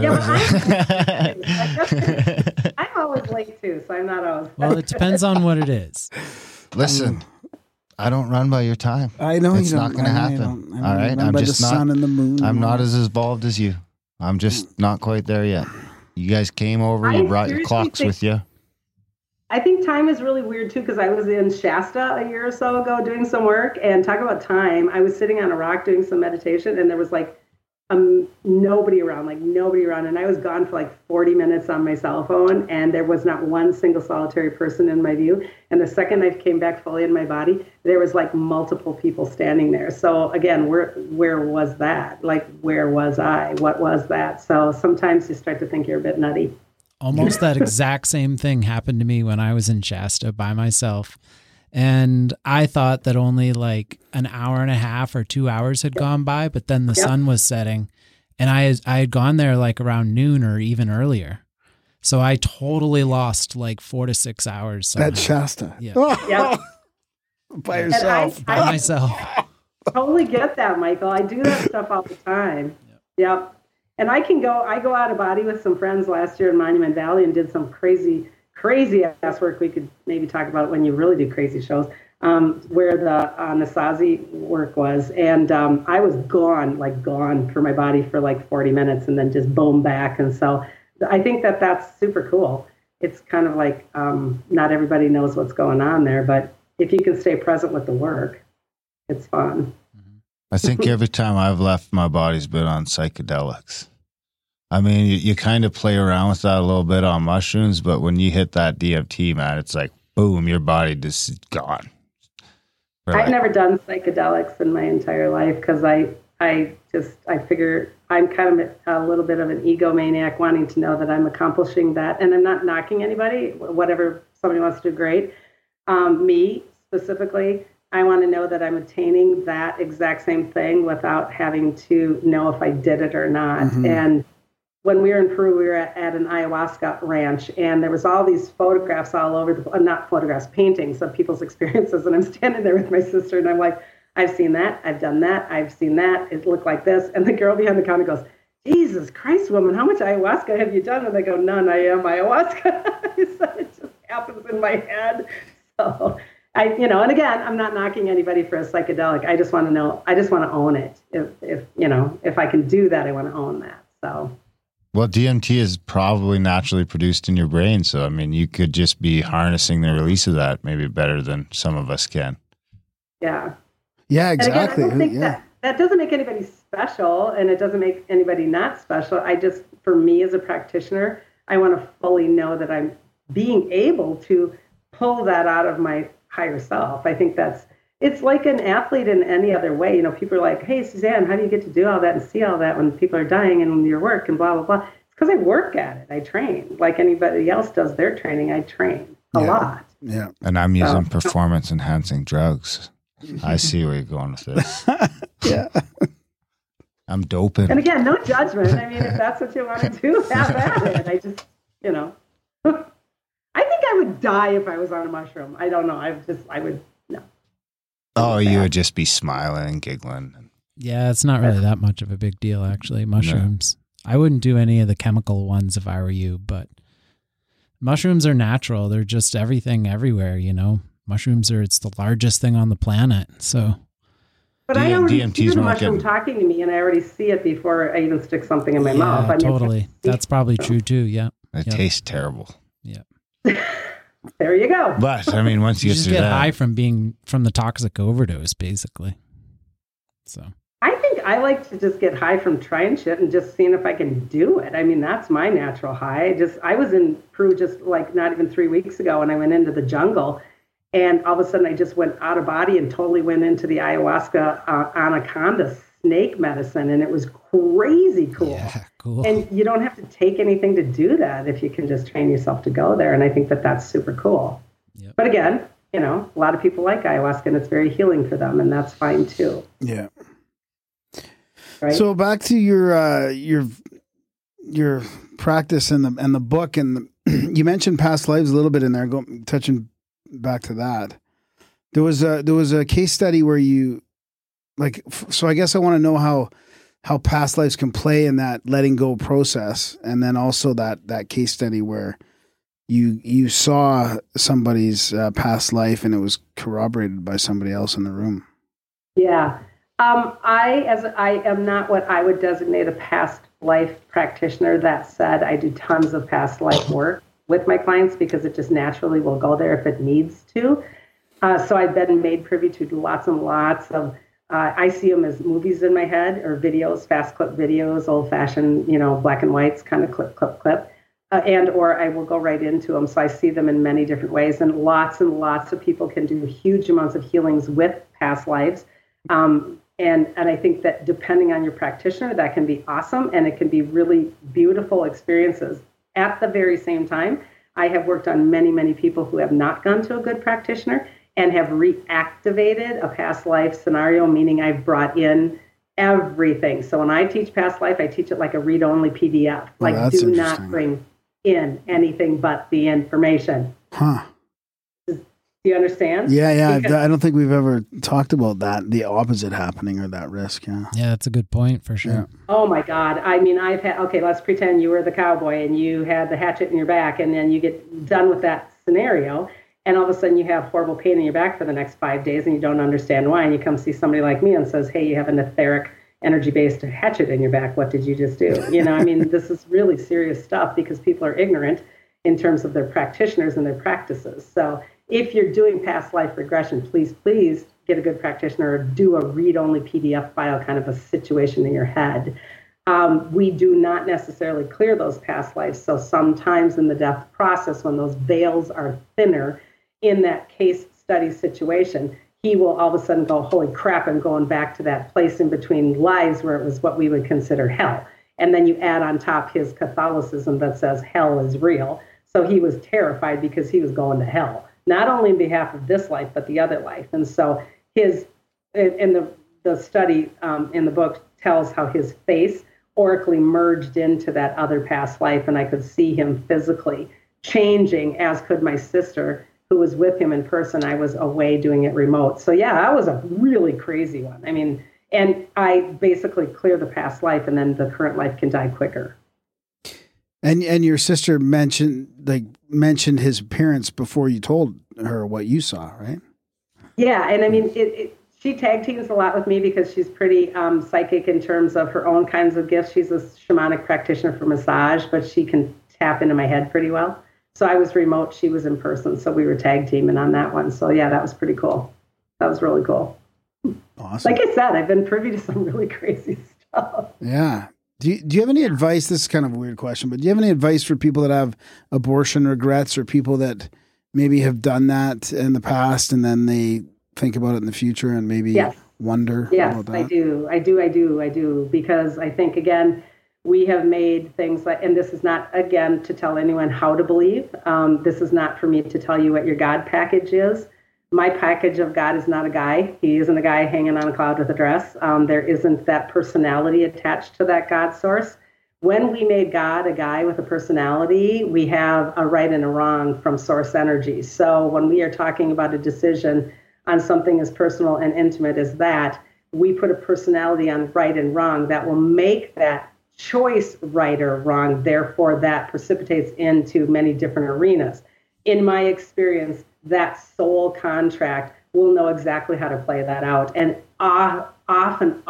oftentimes, they aborted babies, stillborn babies, babies that have died in childbirth, miscarried babies, they all come into my healing room. And there is no right or wrong with that, ever. There's never a guilt. There's never a, why did you do that to me? It just doesn't happen. It's never happened. So I try my best to allow people to own their choices and relieve the guilt or the sadness or the seriousness of judgment before they get to their own death experience, because they will have to clear that. Right. That's a good point. Yeah. So it's really best to just keep cleaning up your shit as you go, so you don't have to deal with all that at the end of the clean your road. shit all day long, because I said that on a radio station once. He said, "What's your best advice?" I said, "My best advice is act as if you're dying right now, because you are. So therefore, the more fear you release out of this meat body experience, the more easy life is. It's synchronistic. It's fun. It's joyful. It's amazing. You're healthy. And by the way, you'll die easier." So it's really amazing to me that we haven't figured this thing out. I mean, our death process is an extension of how we are living. So chakra work, clearing work, past life work, guilt, shame, judgment, all of those things are extremely important for us to get out of this meat frequency as we are living. And then that will assist in that death process. Awesome. Yeah, I know we're just about out of time. Before we're out of time, where do demons fit into this? Is there energy demon? Is that a question from the chat? It's a question from the chats. From Faux Where Turkey. do the demons fit in? Yeah, he asked what are demons and are they real? Oh, I totally believe demons are real, because why can't they be? When you've got source energy, again, if you have light, you have to have dark. If you have good, you have to have bad. Positive, negative, blah, blah. I mean, there has to be other forces. And why wouldn't the God source energy experience a whole bunch of shit and dark and yuck just as much as light and love? Because there's got to be polarity, right? I mean, we don't make this, if we would make this all about frequency and literally understand that everything in our life is vibrational frequency that is always searching for a balance. It's always searching for a dark and a light. We wouldn't be so judgmental and scared. So yes, do demons exist? Sure. Do I have to play with them in my sandbox? No, absolutely not. Is that where things like maybe addiction and alcoholism could be coming from? Like, it's funny because we kind of offhandedly call those people dealing with their demons. Yep, very much. The addictive chakra, by the way, is the second chakra. That is the sacral chakra in your belly, which then directly relates to the next one above, which is your ego and power center. And those are supported by that first chakra, which is belief systems. So that person that is addictive has got a belief systems that I'm not good enough, or I can't be heard, or I can't be seen, because we're hiding something, right? And we're running from something. So those are those demons that we're usually just hiding from truth. We all have a primal wound. I mean, you can talk chakras on podcasts for I literally do an energy update on my website too, just talk about the chakra system, because death and dying only comes after dis-ease. Disease comes from dis-ease in our chakra system. So we die according to our chakra dis-ease. So yeah, we definitely have demons in our belly because we're creating them, because we're not clearing the fear and finding our divine alignment with our truth. What about unhealthy guts? Like we're finding these days that the gut could be like driving more of our decisions than our brain, and we're cramming all this sugar and all this other crap into it, and all this processed, refined crap. And a lot of people have bad gut health. Can that leak into the chakra? Oh, well, it is the chakra, and it's totally breaking it down. And don't fool yourself that this gets bigger in terms of the programming. This is that collective consciousness programming. Again, go back to that word, those theys. The theys don't want us to be healthy. The theys want us to spend shitloads of money on medicines. So they're pumping chemicals into it, and we're dumb enough to eat them all. So, and we're also ignorant enough to just go, okay, you tell me I'm sick and I'm going to be sick. We don't metaphysically, and I'm not throwing out Western medicine, so don't misunderstand this. We do need to have doctors and listen to them, but we also need to listen to our higher self and say, hey, I can do this differently or cooperatively, or I can learn how to find the root of the problem energetically before it turns from dis-ease into disease. So there's many, many things, but the theys in the bigger scope of things, look at the billions and billions of dollars we spend on meds. You know, we're a great market to stay programmed. We're a lot of programmed people down here that don't get it. So, you know, but hey, you're also looking at somebody who will have those nights where I'm like, I don't care. I'm going to hunker down with a bottle of wine and eat a bunch of cheese and feel like crap in the morning. So, you know, what do you do with that? You make decisions along the way, and sometimes those decisions end you up in a hospice bed, and sometimes they don't. So it's balance. Everything's balance in terms of my hope and my goal for people is find balance and get rid of the fear, you know. We were not incarnated to be fear mongers down here. And yet look at our culture. And we're dying from stress and fear because that's the way these bodies are reacting to our thoughts. Yeah. So remember, we're holographic. Fear is a mind killer. Yeah, I like that. Yeah. Well, Susan, thanks for taking time from your sisters, your visit at your sisters, to join us on the show and talk about all this stuff. We appreciate it. Make sure, let us know about your website and the other stuff you have going on, and maybe any trips, or you seem to do a lot of events and trips. Yeah, maybe we got to do a contact at the cabin one day down the road. Oh my God, that would be such a blast. Because I mean, or maybe you got to come to the Palmer and we'll really rock it out there because it's super fun. Yeah. So it's Suzanne Worthley and it's sworthley.com. Oh, we should do that for Halloween. My name, SWORTHLEY.com. Can't spell my own name. And all of my book stuff is right on there. You can get it at anywhere. You can go to Amazon, Barnes & Noble, but directly through my website is super easy. All of my events are posted on there. I do a tour to Peru every year, and Sedona every year, and all kinds of other events. And I have a live online Vibe Tribe community too to teach about Ascension.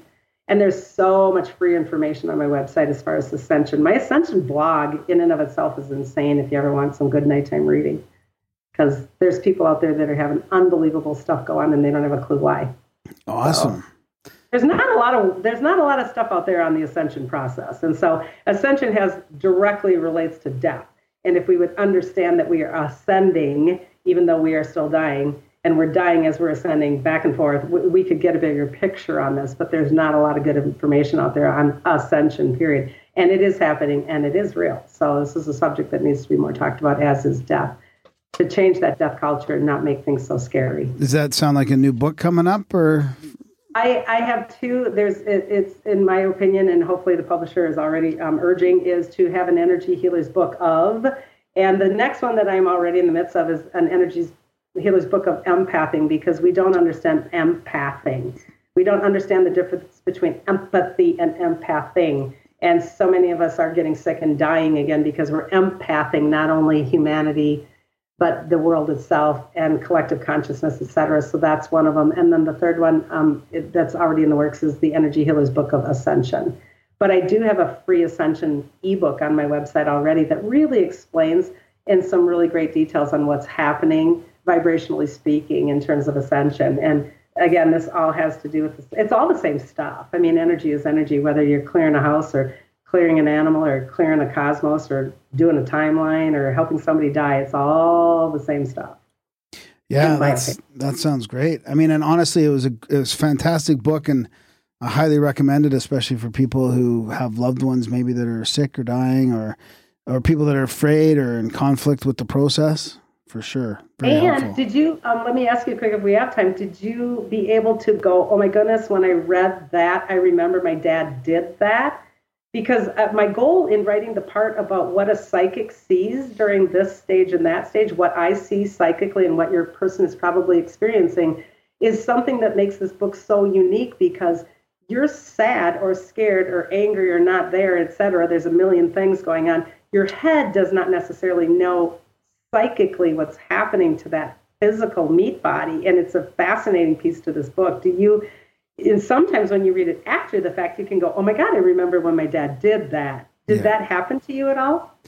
A little bit, not a lot though, but it brought back, more. It was probably brought back more about me, I think, and then his healing process, and maybe that I should have been a little more present. Like actually, it made me feel like I have some answers around my behavior afterwards and during the process. Yeah, that was interesting. Yeah.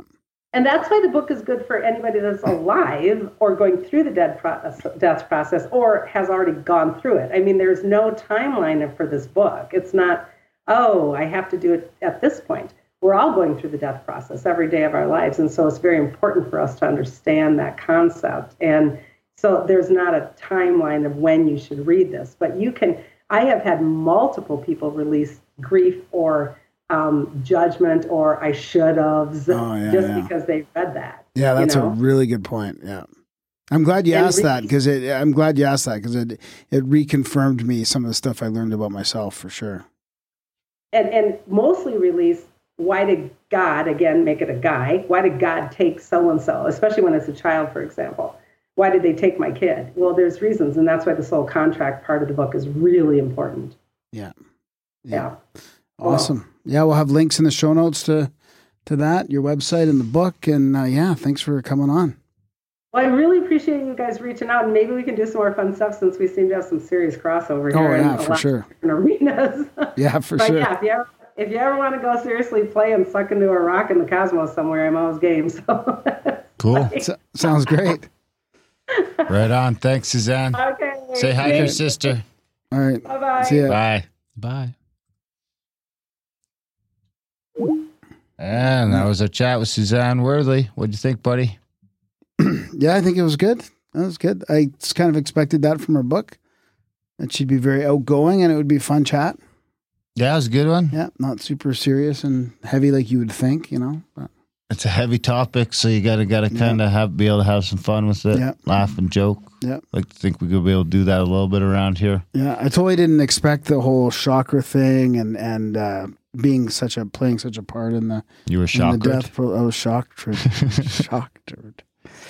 And also the part about letting go of the material, like that was a pretty big theme. It seemed like people have a hard time. I never would picture like when you're dying that you'd be worried about leaving your house behind or your like I always thought it would be more about loved ones, but and then also the part about well, that could be considered part of the material in that sense. Yeah. Because if a materialist isn't just your stuff, it's also the materialist of this world is all there is. So you're leaving behind all those people who would fit into that same. Especially if you worked hard and gathered a lot, or you were powerful, so you had a lot below you. Yeah. Or if you didn't beat that last level of Sonic the Hedgehog. You're pretty sure that your son's going to destroy your empire for you. Yeah, no kidding. Hey, yeah, my stuff. All that I worked for. Yeah, that's a good point. Yeah.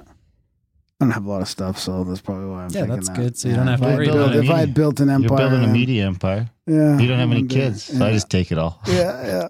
Actually, my kids will take it all. Yeah. And the other part when was... we go down in a small plane crash. Knock on wood. I ain't getting any small airplanes. Fuck that. Yeah, the other part was just no small airplanes. What are the other ones? The giving weight bench press. No bench pressing. Yeah. Best just to stay out of the gym altogether. Yeah. If you're going to work out, just work out in your basement. Yeah. You get a weight set down there, but you get a public gym, especially you go like one of those all hours gyms, you go in there in the middle of the night, pew, pew, 2 to the head. No, it's more about like somebody like pushing a... It's more about dying from the press, the weight on your neck than somebody shooting. You're not going to shoot somebody while they're bench pressing. You just let the weight go on them, right? Yeah. Totes. Yeah. Totes. You just get them. Yeah. That's how they get you. Those are the 3 major ways you get assassinated. But then your throat chakra goes first that way. Then you don't have time to tuck your way out. You're all out of balance. You're supposed to go from the bottom up. With us, they could stop at that. Yeah. We get to live it. We just can't talk anymore. No more podcasting. That'd be it. Anyway, big thanks to Suzanne for coming on the show. Big thanks to you guys for listening. We love you guys. Big thanks to you guys who do support. That's even better because without you guys, we couldn't pay the rent. We couldn't do the show. We couldn't afford the hosting. We couldn't fix all these fucking cords that are constantly breaking. And you just help. You're part of the fluid that keeps this ship going. America.ca/support. Sign up for a monthly today. You're going to feel a whole lot better about all the value you've been getting over the months, weeks, years. 405 shows. America.ca/support. Do all the other stuff in the show notes. Maybe you're a little low on cash right now. We get it. Maybe you can review the show, share the show, tell your friends about this motherfucker, sign people up for the newsletter. Maybe you're like, I don't want to tell my friend about the show. It's kind of a weird thing to bring up. Just go to the newsletter page, sign them up, punch in their email. Now they're signed up for the newsletter. They're going to start getting newsletters from us, and they don't even know who signed them up. It's guilt-free. We won't rat you out. So do all that stuff. Support the show. We love you. Be kind to each other. Thanks for listening, and we will see you next week.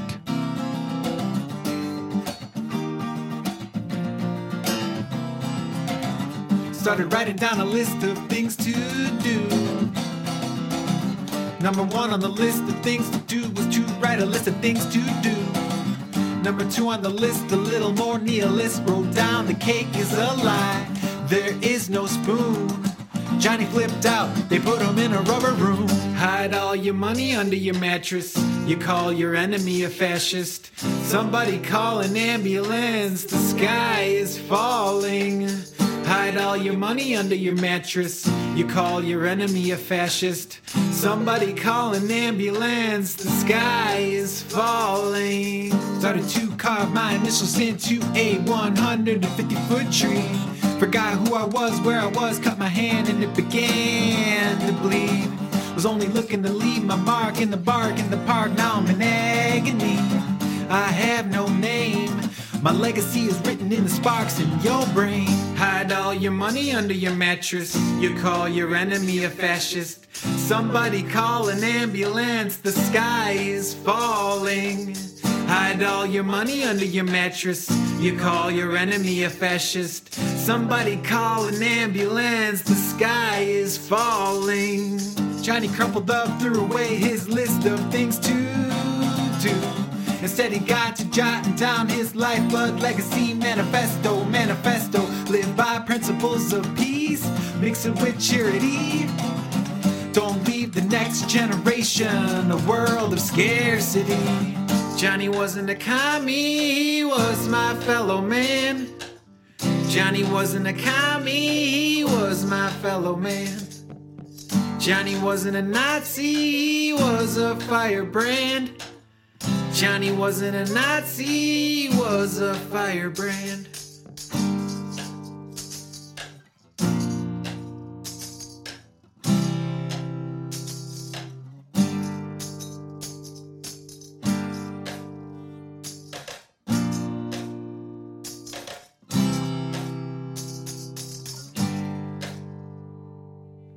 Hide all your money under your mattress.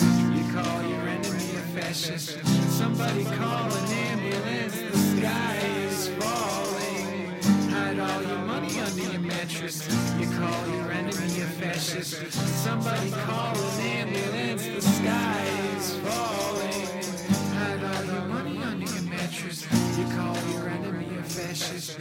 Somebody call an ambulance, the sky is falling.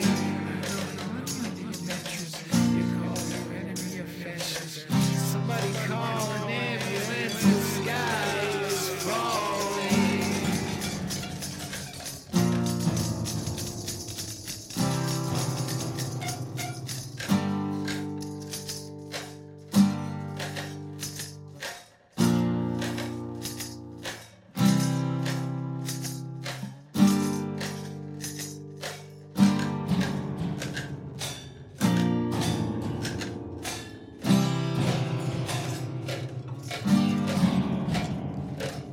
Hailstorm damage got you blue? Sunburn get you let down? Well, introducing the new Chemtrails.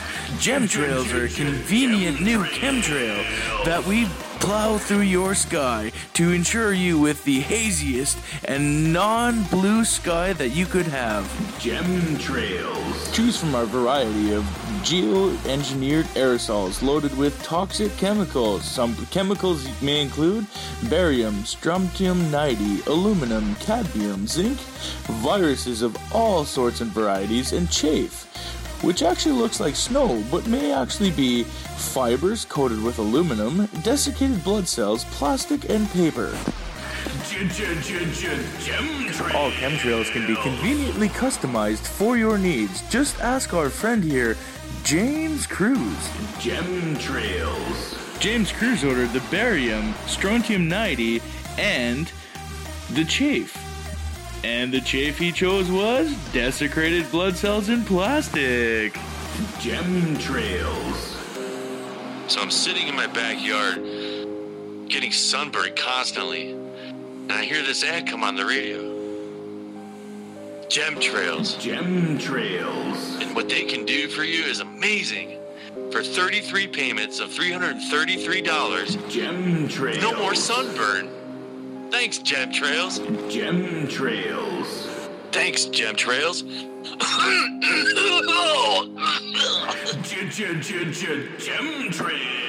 That's right, James. For 33 easy payments of $330, you too can have a hazy sky with zero sun and zero sunburn.